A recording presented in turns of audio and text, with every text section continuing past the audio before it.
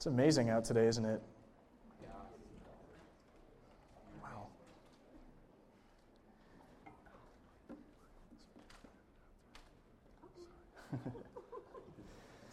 All right. Well, this morning is going to be a bit different than I think what our traditional or normal Sunday might look like in terms of a message. Generally, so this week, Jonathan came to me and talked a little bit about hey, I don't know if you knew you're speaking on Sunday. And to me, I said, I know now. That's awesome. This was on a Tuesday, so I had plenty of time to prepare. And so when we're talking about hey, what do we want to communicate this week, this morning? Ultimately, it came down to just having such a greater sense of awe and wonder as to who God is and really what He's done, not only just in our lives, but also in the world. And so today, really, one of the things that I wanted to talk to us about was the Word of God. And I think a lot of times when we open up the Bible or the Word and we say, this is amazing, I'm getting a lot of stuff out of it, I think there is a greater depth that ultimately God wants to give us in understanding where this even came from, right? I think I personally was thinking about this just in the last couple weeks, I really want to understand even greater, a greater sense of, God, how did this come to be? How is it that you worked in the lives of so many men and women throughout history to give us what we have here today? In fact, when you read, I'm just going to look it up right now on our mission statement or our beliefs online. The very first statement of our beliefs here at Bluemont is, we believe the Bible is the inspired, the only infallible, authoritative Word of God. Now that's a lot, right? Those are big words. Oftentimes it's what does that even mean? But really today, my hope is to break that down and to help us understand why everything came to be, how it came to be, and why it's so essential for us. So before we do that, I'm just going to pray. I believe that God wants to speak to us in a way that may be different this morning, but He wants to do something powerful here in this place. So God, we thank You so much just for who You are. God, we thank You that You are faithful. God, that Your Word endures 2,000 years after the last letter was even written, God. That what we have today, God, is of great representation of who You are. God, that You are for us, You're not against us. And God, I pray that this morning You would speak through me. God, You would be able to communicate Your Word clearly this morning. God, we say thank You, we love You. In Your name, amen. All right, so first, let's look at 1 Peter 3:15. 1 Peter 3:15. It says this, Peter is speaking, he's saying, "But in your hearts honor Christ the Lord as holy, always being prepared to make a defense to anyone who asks you for a reason for the hope that is in you. Yet do it with gentleness and respect." I think one of the big things here to see in that verse is that our faith, our hope, is reasonable, right? It's not, one of the things oftentimes that we have a tendency to think is, faith is just believing. And there is a place for that. There is a place for just believing in who God is and what He says. But to go even deeper, God wants us to be chewing on solid food, really, is what Peter even says later on in that same book. He wants us to be chewing on solid food. And so coming off of milk and going to solid food often requires a depth of understanding, where did this come from? Having a greater understanding of, God, what are You doing? How did You work throughout history to give us what we have in front of us? And so that's my hope this morning, that we want to have a reason for the hope that's in us. So let's look at some of the basics, okay? The Bible, let's dig into it. What are some of the basics of this book? Number one, it was written from 1400 BC to about 90 AD. That's a span of about 1,500 years. It was written on 3 different continents in 3 languages. There's 66 books, 39 in the Old Testament, 27 in the New Testament. They're written by 35-plus writers. I say 35-plus because there's a couple of different books that have multiple writers. There's a book that we actually don't know who the writer is. So just a span of different writers. The background of these writers is incredibly diverse. So we have soldiers, priests, shepherds, tax collectors. Those are like IRS agents today. No, honestly, like when you think about it, IRS agents, nobody likes them. You know, like anybody who's like the IRS shows up to your house, you're like, oh dang it, like man, this guy, like I just don't, I don't like him. Tax collectors were basically that, but even more corrupt. Like they would skim stuff off the top and take it for themselves. So it was pretty corrupt stuff. A lot of people, everybody hated tax collectors of that time. Kings, fishermen, doctors, so a whole range of diverse people who are writing what we have here today. There's a wide variety of different topics, including history, law, prophecy, poetry. We have different letters to different churches. The one thing I think that is amazing about this book, and this goes to looking at every single religion throughout the entire world, no other religion has a book that gives specific names of people, places, historically verifiable events, all of these things. So when you read through the Word, you see, okay, like, if you didn't believe this to be true, go talk to this guy at this point. He's going to point you in the right direction. The Bible has that. It's not some esoteric philosophy, just build your life upon this and everything is going to be great and working out. But really, it's historically verifiable. There's geography. There's all sorts of different things that you can look at in here. The word that we have before us here, the Christian Old Testament, is called the Tanakh in Hebrew. So it's the Hebrew Bible. That was what our Old Testament is made out of. It's just the Hebrew Bible that we took. And the New Testament is what we have. It's the 27 books that I mentioned earlier. So that's just some of the baseline level of everything. So how did it come to be? Today I'm really going to be focusing mostly on the New Testament, everything from the point of Jesus on. The Old Testament, truthfully, there's so much content regarding all of this. I mean, you're looking at a span of 1,500 years, so we could be here for 4 hours. But for your sake, I'm going to condense this down to about 35 minutes at the most. So you're welcome. All right, so what are some of the reasons? Why do we need the canon? The canon is kind of like a fancy word. Basically, it means the rule of faith. Canon means the rule of faith. So in other words, think of a ruler, right? When you're measuring something, when you're measuring certain distances, if you're in construction, you use a ruler to determine what an inch is, right? There's like certain things out there that say an inch is like, however, like kind of abstract, like, oh, it's the distance between your knuckle and your second knuckle on your finger or something like that. It's like there are things that are subjective out there, but what we use to determine measurements of things are rulers, right? Now imagine this. If I were to go on a construction site, and let's just say that I had a ruler that was wrong, or a tape measure that was wrong, right? My tape measure is different from some of the other dudes' tape measures. Let's say I'm building a house. What's going to happen to that house if I'm one of the main guys building stuff? It's going to be jacked up. That's what Alicio says. And that is absolutely correct. So going back in church history, it was so essential that they had something that was a standard. This is the rule of faith. These are trustworthy. This is something that we can stake our lives upon. And that's exactly what they did. One of the main reasons why there was a need for a canon was there was a pervasiveness of false teaching in the early church.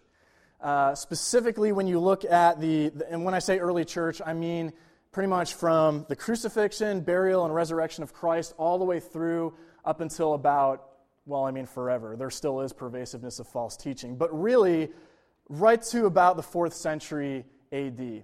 And so early on, there was a convenient, they basically convened, all of the church leaders spread throughout the whole world at that time, convened to determine, okay, what is going to be the rule of faith?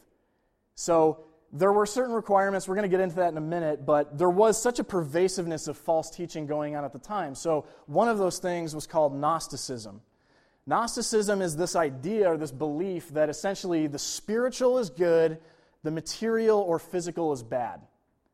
Right? There was this idea that anything physical is bad. That's not good. That's not spiritual. That's not from God. But that's not true. in fact. When you read throughout the Word, when you see in the New Testament plenty of examples where that's not the case, these were things that needed to be addressed. In fact, in the New Testament, we have a couple of specific examples in John, the Epistle of John, and in Colossians, where both Paul and John are addressing the specific issue of Gnosticism. And we're actually going to get to it in just a few minutes. So there needed to be a standard of truth, in other words, a ruler by which all other teaching was measured. The second reason why we needed a canon was persecution. Persecution was rampant in the early church. Today, us sitting here is in fact an absolute miracle and a result of all of the persecution that happened back at that time. For us, this is a comfortable environment. We have air conditioning, right? It's awesome. We have projectors and sound equipment. We're able to communicate openly about who God is and what He's doing. Back at that time, they didn't have this luxury. So persecution was so rampant that you would literally be killed for even believing in who Jesus was. So the thing with persecution, though, is that they didn't just care about killing the person. They cared about destroying documents, too, right? If you have a movement and you want to squash any kind of movement, you don't kill just the people, but you kill the documents. You kill the teaching that's going out into the world. So that was ultimately the goal of persecution, was to not just kill the people, but to kill all the documents, to destroy those documents. So that was one of the things, and a lot of times, too, I think what happens is with people at that time, they didn't have something that they could stake their lives on. The people had the message. The people who were getting killed for the message, they knew what the message was, but ultimately they were trying to figure out, okay, is this document worth dying for or not? There were multiple documents out there. Which one is worth dying for, ultimately? So there was this need also to just give clarification. Okay, here are the documents that are inspired, authoritative, and inerrant. So what are some of the books? What's the process look like for how all of this stuff comes together? Right? What's the process for putting the Bible together? What books are included or excluded? The first rule is orthodoxy. Now you're like, dude, what? What are you talking about? Orthodoxy? That's a weird word. Orthodoxy, this is the basic definition, okay? It's always been understood as true, and it remains to be true. So, essentially, orthodoxy, in a simpler version, is right beliefs. What is the right beliefs or the right doctrine that we're staking our lives on? It's always been understood as true, and it remains to be true. Earlier I mentioned Gnosticism in John and Colossians, 1 John and Colossians. Here is a specific statement of orthodoxy that completely goes against those Gnostic beliefs. So let's take a look. 1 John chapter 4, verse 1 through 3. Beloved, do not believe every spirit, but test the spirits, whether they are of God, because many false prophets have gone out into the world. By this you know the Spirit of God. Every spirit that confesses that Jesus Christ has come in the what? Flesh. In the flesh. Right? That is a direct statement of orthodoxy addressing Gnosticism. Right? The idea is, in Gnosticism, flesh is bad, spirit's good. John is saying, Jesus Christ, God, came in the flesh. Let's go on. What else does he say? And every spirit that does not confess that Jesus Christ has come in the what? Flesh is not of God. This is a direct statement of orthodoxy right here. Right beliefs. So there needed to be congruence across all of the books that were included in terms of the right beliefs, consistency. Number 2, Catholicity. Catholicity, this is a weird word. I'm not talking about the Catholic Church. Catholicity is just a word that means universal, right? Universal acceptance is the idea. This universal acceptance of the Word. So the definition, has this letter been accepted and approved in every church, everywhere, for all time? How diverse is it? Is it spread out? Has it been accepted in multiple locations? Does everybody believe it to be true? This is one of those tests, whether or not it was to be included or not. The last one is the apostolic origin and foundation. I'm using a lot of big words, so stay with me. Don't worry, I'll bring it back down. We've been going back, we've been in the 4th century here talking about how everything came together. We're going to go back to the 1st century, the early establishment of the church. Jesus was a rabbi. That was what he was called throughout the Gospels. He would send representatives. Rabbis at that time would send representatives to do their work. There was a specific name that they were given. They were called the Sheliach. Sheliach is like a singular term. In the plural, it was known as the Shalachim. It's like, dude, what are you talking about right now? One of those Shalachim. This is what they would say. This is what the rabbi and the people of that time would say. The one sent by the rabbi is as the one who sent him. In other words, the Sheliach was empowered with the same authority as the master, as the rabbi. Deferred authority. Take a look at a couple of different verses that establish this. Number 1, Matthew 10, verse 40. Whoever receives you receives me, and whoever receives me receives him who sent me. So Jesus is saying, hey, I'm sending you out to do my work. Whoever receives you is receiving me. Whoever receives me receives God. So my authority, I am passing it on to you. Take a look at another verse in John 20, verse 21. Jesus said to them again, peace be with you. As the Father has sent me, even so I am sending you. This is basically what was happening at that time. It was just the established thing that was happening with rabbis, right? Rabbis would send out their workers to do the establishment. Now, the interesting thing about it was that there was a very specific thing in that you could not, as a disciple or as a Sheliach, say, oh no, now I'm going to send you. So Jesus sent me, now I'm going to send you. No, that's not how it worked. The authority was very specific to them and to them alone. They had unique authority. And here, we can take a look at Ephesians 2, verse 19 and 20, just for this specific example. So then, you are no longer strangers and aliens, but you are fellow citizens. He's talking about the church at this time, the group of believers, okay?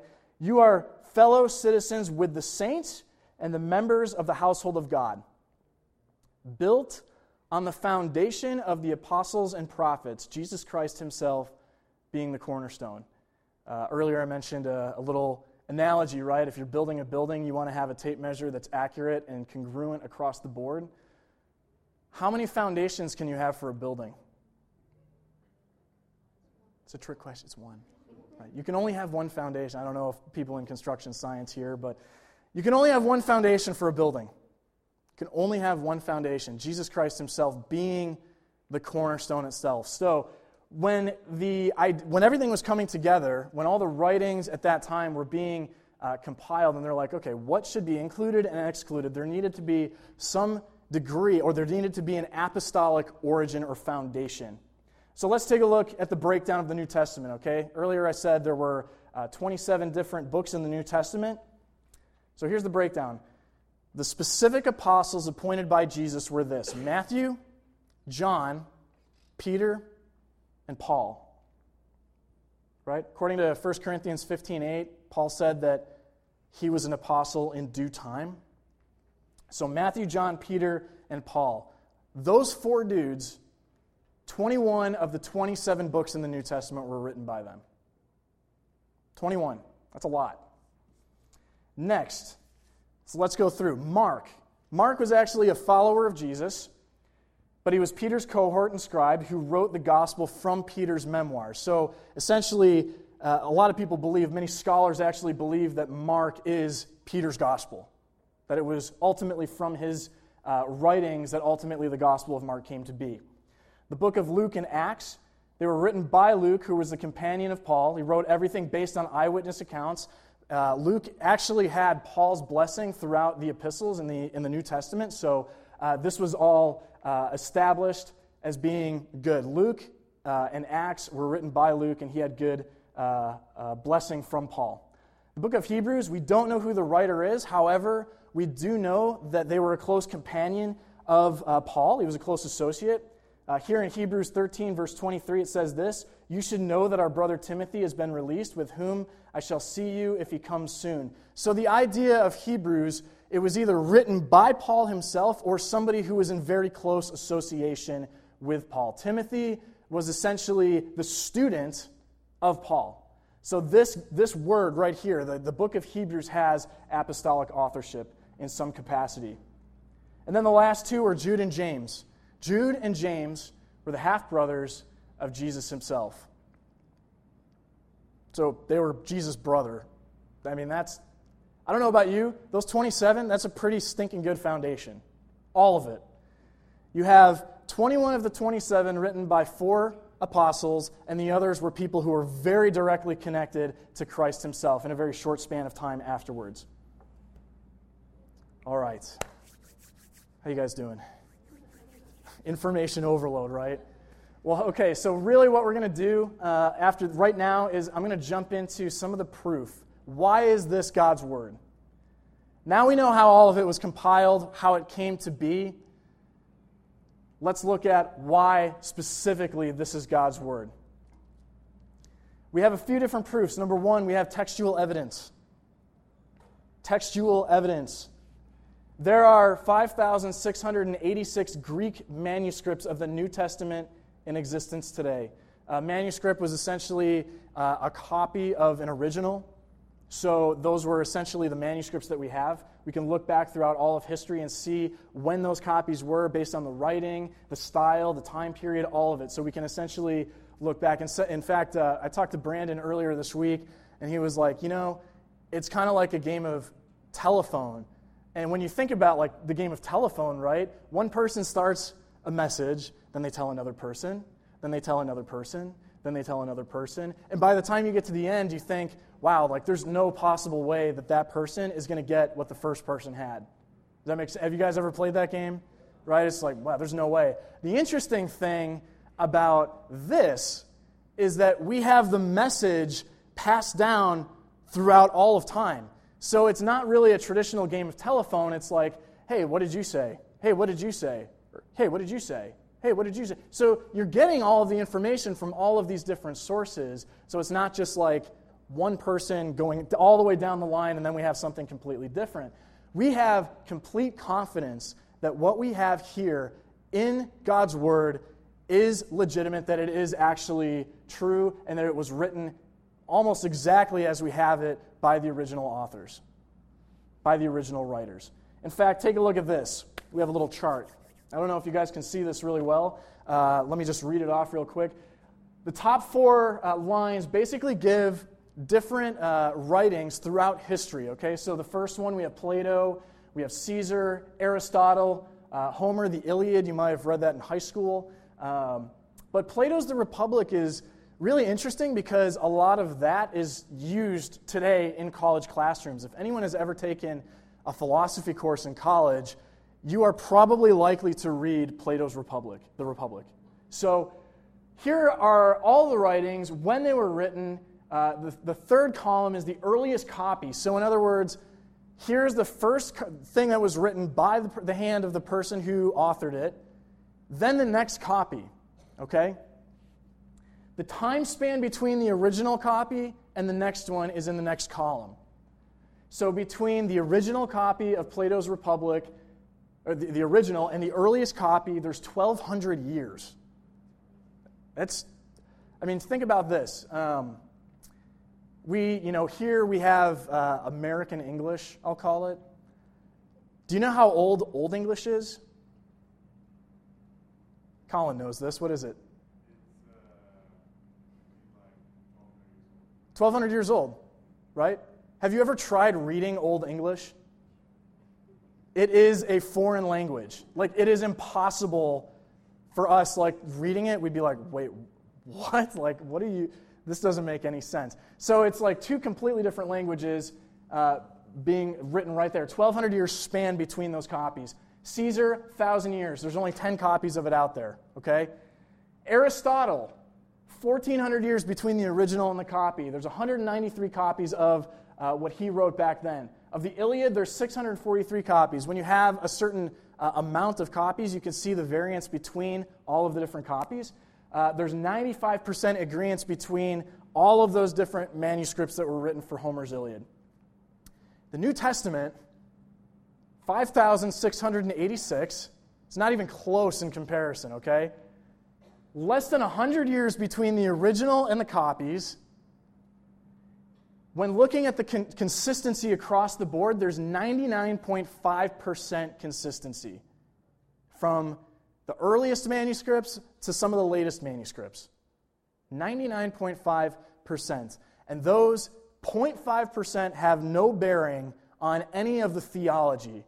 It's just words that were dropped or congruences, things that just changed as the language changed. So we have very firm belief and understanding that what we have here in God's Word as it was back then at that time. We have confidence, absolute confidence in it. You guys follow? Yeah. Cool. All right, let's move on. The next thing is the historical accounts. We have historical accounts. These are extra biblical accounts is what they're called. They're from historians of that time who were writing regarding the things that were happening in that time period. Here's a specific example. There's a historian, he was a Jewish historian by the name of Flavius Josephus. It's a sweet name, right? Yeah, that's, honey, I think we should name our next child Flavius. Flavius Joseph. This guy was a non-Christian. Okay? He wasn't a believer. He did not follow Christianity. But here's a specific excerpt from what he wrote. Now there was about this time Jesus, a wise man, if it be lawful to call him a man. For he was a doer of wonderful works, a teacher of such men as received the truth with pleasure. He drew over to him both many of the Jews and many of the Gentiles. He was the Christ. And when Pilate, at the suggestion of the principal men amongst us, had condemned him to the cross, those that loved him at the first did not forsake him, for he appeared to them alive again the third day, as the divine prophets had foretold these and 10,000 other things concerning him. And the tribe of the Christians so named from him are not extinct at this day. This was written about 50 years after all the events happened. But from him, this is a guy who has no skin in the game, right? A lot of times we think like these writers were just deluded, they were believing what it was. This guy was a non-Christian. He had nothing to gain from creating or discussing this historical account. And he is saying basically what the gospel says. All of it. This guy, Jesus, he wasn't even a man, if we can even call him that. We don't even know, but he did so many incredible things. So there are extra biblical accounts, historical accounts from people who knew exactly what was happening at that time. The next one is archaeology. I'm not talking about like Indiana Jones here, so like, man, let's just go find the Holy Grail or the Ark of the Covenant, right? No, like there was not lightning shooting out of people's eyeballs, and that is not historical account, okay? Let me just tell you. There are specific things in archaeology, though, that do verify all of the things that we see here in the Bible. The story of Jericho. Here's a really cool example. Jericho happened thousands of years ago, 3,500 years ago, was the actual historical account. In the Bible, it gives a historical account of the people for 7 days, or for 6 days, I should say, walking around the city once, shouting, like, okay, we're going to take the city, God, yeah, like. Then on the seventh day, they walked around the city 7 times, gave a loud shout, trumpet blared, and the walls collapsed. And then they just went in and got the city and burned it to the ground, essentially. But here's the interesting thing. This was not actually established as archaeological truth until about 150 to 200 years ago. It's crazy. Everybody was like, no, that's just fiction. There's no way. That's not real. So they found the historical city of Jericho. They discovered the walls, how they fell, matched exactly the biblical account. They went through, found that the city itself, so it was right around the time of harvest when all of this happened. They found grain that was actually preserved still in the pots. And so at that time, the military strategy was to put a siege on a city. So they would prevent anything from coming into the city. So if a city was under siege for a long time, there would be no food basically remaining. Everything would be completely gone because everybody's consuming it, and then the city would fall, right? They would have to go outside to get the food and the resources that they need to continue living. That's not what happened. They found that the pots were completely full, ceramic pots. They found that that all of them were actually burned. The whole city had a massive fire break out in it, that destroyed everything. Now, what's interesting is that in the account of Joseph, the house of Rahab, who was the one who helped the Israelites at that time, God said, I'm going to protect you. I'm not going to have any harm against you or your household. You'll be fine. They discovered houses that fit on the wall in the same location as described in the biblical account that had no fire damage whatsoever at that time. Absolutely no fire damage. So, historically, we have that incredibly strong archaeological evidence. Another example, the Hittites. You're like, wait, say what? What? Who's the Hittites? The Hittites. The Hittites were a group, a nation of people who are mentioned in numerous places throughout the Old Testament. And archaeologists can never find anything relating to the Hittites, and they're saying, oh, that's all fake, until in the last 150 years, they found the Hittite capital that described absolutely everything verbatim. And so now it's historical fact that the Hittites existed. It's amazing. In fact, Nelson Glueck, a Jewish archaeologist, says this: it may be stated categorically that no archaeological discovery has ever controverted a biblical reference. Nothing in archaeology has ever controverted a biblical account or biblical reference. It's amazing. And lastly, we have prophecy. So we're going to talk about Christ now. Over 300, if you look throughout the Old Testament was written in a span between 1400 to about 400 BC. Remember, time goes backwards when you get to the BCs. So it was written over a span of about 1,000 years. And in those accounts, there are numerous prophecies regarding who Christ was. His character, his nature, the specific things that would happen to him. Let's just take a look really at a specific example here. Peter Stoner, he's a mathematics professor. He's my guy. I'm a math guy, so he's my guy. He gave his students a probability question. There was a very specific prophecy that he gave. In the Old Testament, it says that Jesus was going to be betrayed for 300 shekels of silver. So he went and gave his probability students a question and said, I want you to figure out the probability of this taking place randomly. Go figure it out. So he gave his students this, and then also a few other ones. So the odds of somebody fulfilling that specific prophecy were absolutely astronomical, but then they calculated the odds of someone just being able to accomplish 8 random prophecies in the Old Testament. And here's what they ultimately came to. The odds are 1 out of 10 to the 21st power. So you're like, dude, that makes I have no idea what number that looks like. Let's represent this in a much more easy way. Take, those half dollars, 50-cent pieces, right? You take a 50-cent piece, lay it down on the ground. You stack those 120 feet high, covering the entire earth. Okay, I'm not done yet. Randomly pick any one of those, not on the surface, they can be buried. Pick a random one, mark an X on one side, bury it. The odds of Jesus doing that are the same as you picking it out blindfolded on the first try. That's a little insane. I don't know about you, but I have a hard time flipping a coin and getting it to land on heads 10 times in a row, but this way outweighs it. It's pretty insane, honestly, when you look at it. So that is something that's so true. When you look throughout the Old Testament, you see all of these prophecies lining up to Jesus and who he was. Over 300 of them were fulfilled in Jesus. 300. There's no way that could be random. Ultimately, when you get to it, God is who he says he is. He established Christ as God. He is God. And ultimately, we have a very good account throughout the entire Bible of just who Jesus was. And that he was indeed who he claimed to be. So any doubters out there about... I'm just kidding.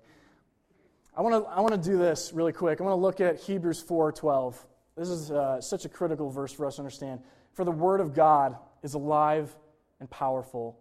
It's sharper than the sharpest two-edged sword, cutting between the soul and spirit, between the joints and marrow. It exposes our innermost thoughts and desires.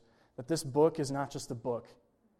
It's not just a historical account. It's not just claiming that all of these things happened. Here's the history. It's not a history book. This book is powerful. It is God's living word. And when we get into it, when we understand, God, man, you can speak to me right now through this. It does something in us that's so powerful. So I want us to understand that this is not just a book that ultimately God established. He preserved His word throughout all of history. What we have today, we have confidence in that it was exactly the account as it was laid out in that time period. And ultimately, it gives us such a greater sense of awe and wonder, God, how did you do this? How are you able to put all of this stuff together? And honestly, like for me, sometimes I have a hard time thinking like, I try to think rationally about a lot of things, but sometimes there are things that go beyond even my rationale. Like, I don't understand how it's possible that all this came to be as it is, but I believe, God, like you have something so much greater in this book that's not just a book, it's something for every single one of us to live by, and it's powerful. And so that's, I think that's so true for us too as we close out. Before I close, actually, I do have a question. I got a couple minutes. Does anybody have any questions? We get to the summer, it's a little bit more relaxed. I do want to open it up just for maybe 2 questions. If anybody has any questions about this. I'll give you a second to think.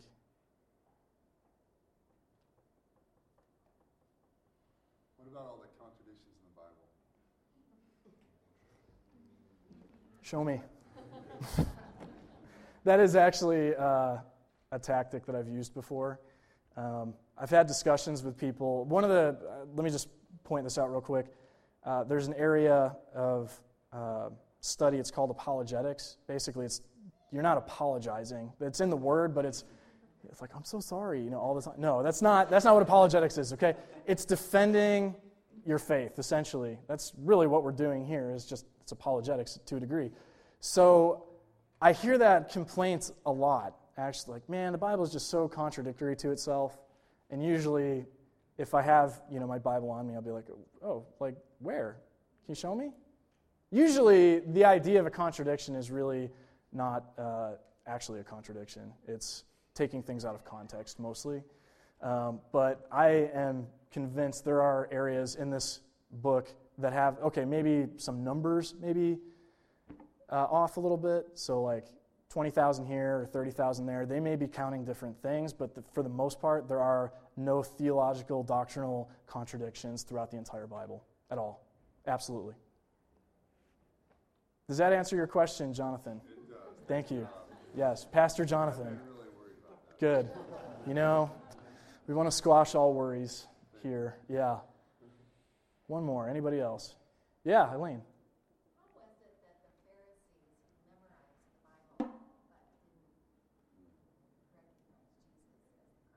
It's kind of amazing, right? Their impression throughout the Old Testament, so the Bible that Elaine is referring to is the Tanakh, or what I mentioned earlier. It's the Hebrew Bible, okay? So they had it pretty much completely memorized. Their understanding of Scripture, which again was false, they were so blinded by rules, regulations, this is how you follow God, that they didn't ultimately see the purpose behind it. And at the same time, too, they had an idea of Christ coming in a different way than He actually did. They were under the impression that Jesus was going to come as a ruling king and conquer physically by force and take by force and overthrow basically the Roman Empire. That was their idea of who Jesus was. And that, it's like, okay, if you read through the Old Testament, you could see where they would get that, but the problem is that they were so closed off, and that this is the very nature that they were so convinced that was how it was, that they blinded themselves off to actually who Jesus was. They were convinced, like, there's no way that you are who you say you are. And part of it, too, is there was a real pride issue in a lot of the Pharisees. They believed, just without a shadow of a doubt, like, we have it all together, you people don't have anything, you don't know anything, and Jesus wasn't in their mold. He didn't fit the mold of a Pharisee. He often went against them. he did things that really riled them up if you read throughout the Gospels. And so, yeah, hope that answers your question. Yeah, one more. I'll do one more. I like answering questions. One more. Anyone else? All right. No more. Yeah, Brandon. Oh, man, you got me right after the cutoff, man.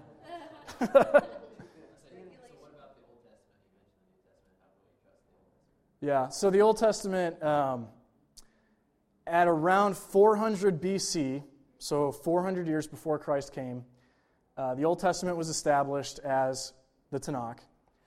And what we actually have is, it was assembled by Ezra and Nehemiah at that time. Those are two Old Testament characters that you see actually in the Old Testament. It was assembled by them. Jesus himself actually made reference to the Old Testament that all of the law and the prophets are fulfilled in him, and that encapsulates the entire Old Testament. So if we have an establishment that what Jesus said is true, then we have an establishment going back even further about the Old Testament. Another thing that's very interesting in the book of Matthew, Matthew is actually writing to Jews at the time. And there's, at around 400 BC, so there was the Tanakh, the Hebrew Bible. It was translated into Greek at about 300 BC, so about 100 years after that, into what's known as the Septuagint. That's the Greek translation of the Hebrew Bible. Okay, so the interesting thing about Jesus in the book of Matthew, you would think that Matthew would be quoting the Hebrew Bible because he's speaking to Jews primarily. But actually in the book of Matthew, 90% of the translation, or 90% of the references that he gives Jesus as making, were from the Septuagint, from the Greek translation. So it wasn't even, 10% was from the Tanakh. So that right there is kind of interesting in itself, that it's like, hey, like Jesus is saying, even this, a translation of the Hebrew Bible, is God's Word. Yeah. All right. We're going to close out. Let me pray real quick, and then Elaine is going to come up. All right, God, thank you so much for who you are. God, we know that throughout the course of history, God, you have done amazing works in your church and preserving your word, God, and what we have before us. God, we know with complete confidence that everything in it is from you, it's for you, it's by you, God. We thank you so much for that. God, I pray that as we leave this place, as we dig into your word, you just give us a greater sense of awe and wonder as to who you are. God, your faithfulness towards us, God, that as I even spoke that verse in Hebrews 4:12, God, that your word would speak to us, God, that it would divide, God, that it is alive and powerful. It would divide everything that's in us and speak to us in a real way. God, we thank you. We love you. In your name, amen.